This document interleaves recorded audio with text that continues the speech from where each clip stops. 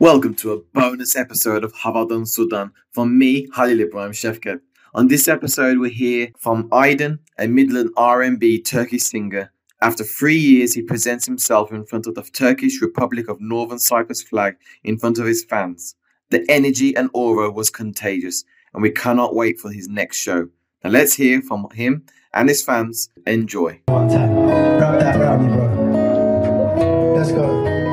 Yoruldum hayatıma beni yenemesin kalbim aslan gibi. Yoruldum hayatıma beni yenemesin. So, 3 years out, how did you find your first show? Well, would this be your seventh? Sixth. Yeah, Man. I don't know, bro. It's crazy, man. It's crazy that we're here. We're doing it again. It's mental. It's absolutely mental. Real talk's like, this is probably like, I think this has been the best one because everyone was so interactive. We had different age ranges. We had people buy tickets on Eventbrite, and I've never had that before. It was always like from my own website, isn't it? But it was incredible, bro. I felt like a star up there. You know them ones? I actually felt like, wow, like we're really doing this. I know, man. It's just, yeah. And also, you've been out like since COVID and stuff, and everyone. There's been a lot more like interaction with people online. Well, that's it. Do you think that's created that buzz for people to like see you again? I think so, because it's been 3 years, right? 3 years and they haven't seen me. And also, Turkish R&B is very niche, yes. And everything that I'm doing is so niche, right? So it's not like you're generalizing to everyone. It's if you like it, you like it. So if you like this kind of music, you will come and you'll proper enjoy it. Yeah. So the people that come in, they're proper messing with it. But also timing, man. Like I released Kusura Bakma not that long ago, last week. Yeah. So that's helped pushing it.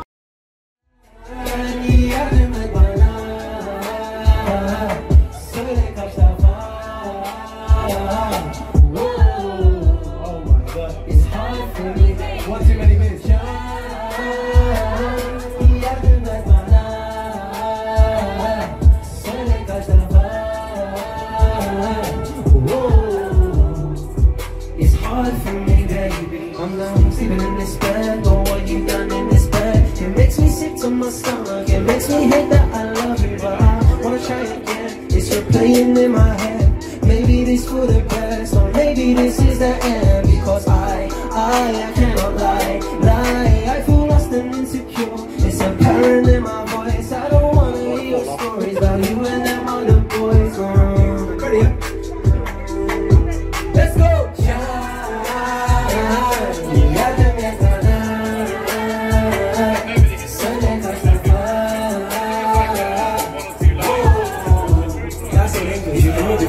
And what do you think the fans think of like the Turkish music and whatnot introducing? Well, listen. Most of them have basically said like it's a good vibe, it's different to what you normally do. Yeah. And I said like, do you know the words? Do you know what the meanings are? Have you been looking them up? And some of them have been like intense fans to the point where they've actually looked up what they mean. Some know what Kusura Bakma means. It means sorry and stuff. You see?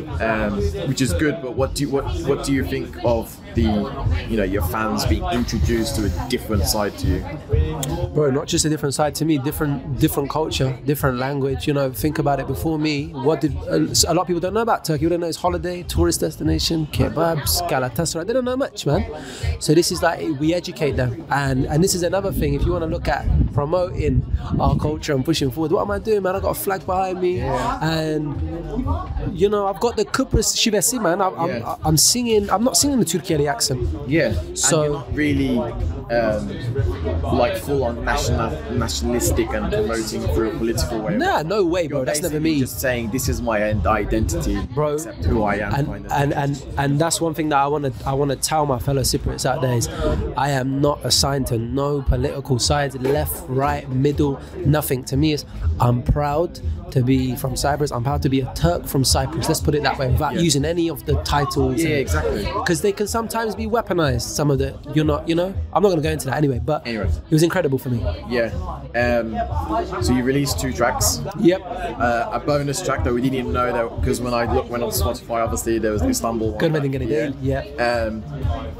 what else do you have in store that people should be? Bro, we got bare, man. I've got more upbeat bangers. I've got more slow bangers. I've got things talking about my family, talking about when my dada came over. I've got that song to come out. Yeah. But the difference now is, bro, quality control. We're making sure that everything when it's released, the song's perfected, the music video perfected. I knew we'd make it, let's celebrate it. Can't believe we're back in each other's songs. I knew we'd make it, rejuvenated. Can't believe we're back in each other's songs. Whoa. Go back to that person you just had hello to and just tell them what your favourite song was. Because And that was what some of the fans were like saying, that your video game has upped itself, like as though they're like from a film, and it feels like as though it's more of a story. Yeah.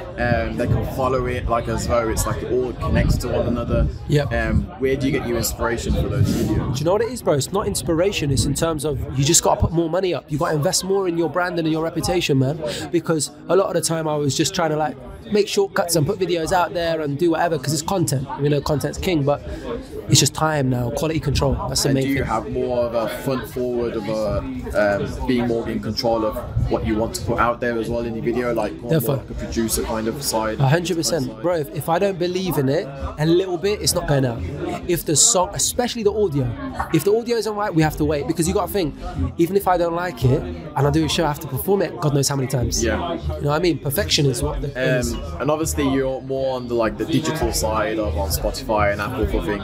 Can we see anything in the future where we will get printed out CDs or even LPs where people can have their own copies? that I'd they love can to, man. Put up on the wall and stuff. I'd love to. I just didn't know there was a demand for it. You know, if with me, bro, everything is demand. Somebody said, why don't you do a show in Nottingham? Why don't you do a show? If there's demand, I'll come. I'm not going to do a random show in a random place. But if people want LPs, I'll do it. But for me, what I've seen recently is everything's just online, man. Yeah. And last one is, are we going to see a show in London? 100%. I just need to get the right venue. In fact, I found a venue. I just need to make sure it's in the right place and everyone can get to it, because I want to make it as accessible as possible. This for me it's not a money making scheme. I don't care about how much a ticket costs. I'll put tickets on for £2. I don't care. I want my people to come and sing with me. I know it was the last question, but it doesn't matter. So, look. So I've seen that you have a lot of this connection with your fans where you actually give time out after the show to actually speak to them and whatnot. What do you speak about? Her şey, everything, bro. Like, what was your favorite? What did you enjoy? What have you been thinking recently about everything? Because this is a brand, yeah. People have to remember that I'm not just şarkıcı, sanatçı. This is I'm an artist, bro. This is all encompassing. This is merchandise we're selling. Look at the fans, bro. There's 3 fans there with merchandise on. He's got tracky bottoms on. He's got them ones on. This is a whole brand. So I asked them, what do you think to everything that's been going on, man? Like, tell me some of your what do you want to see in the future? Yeah.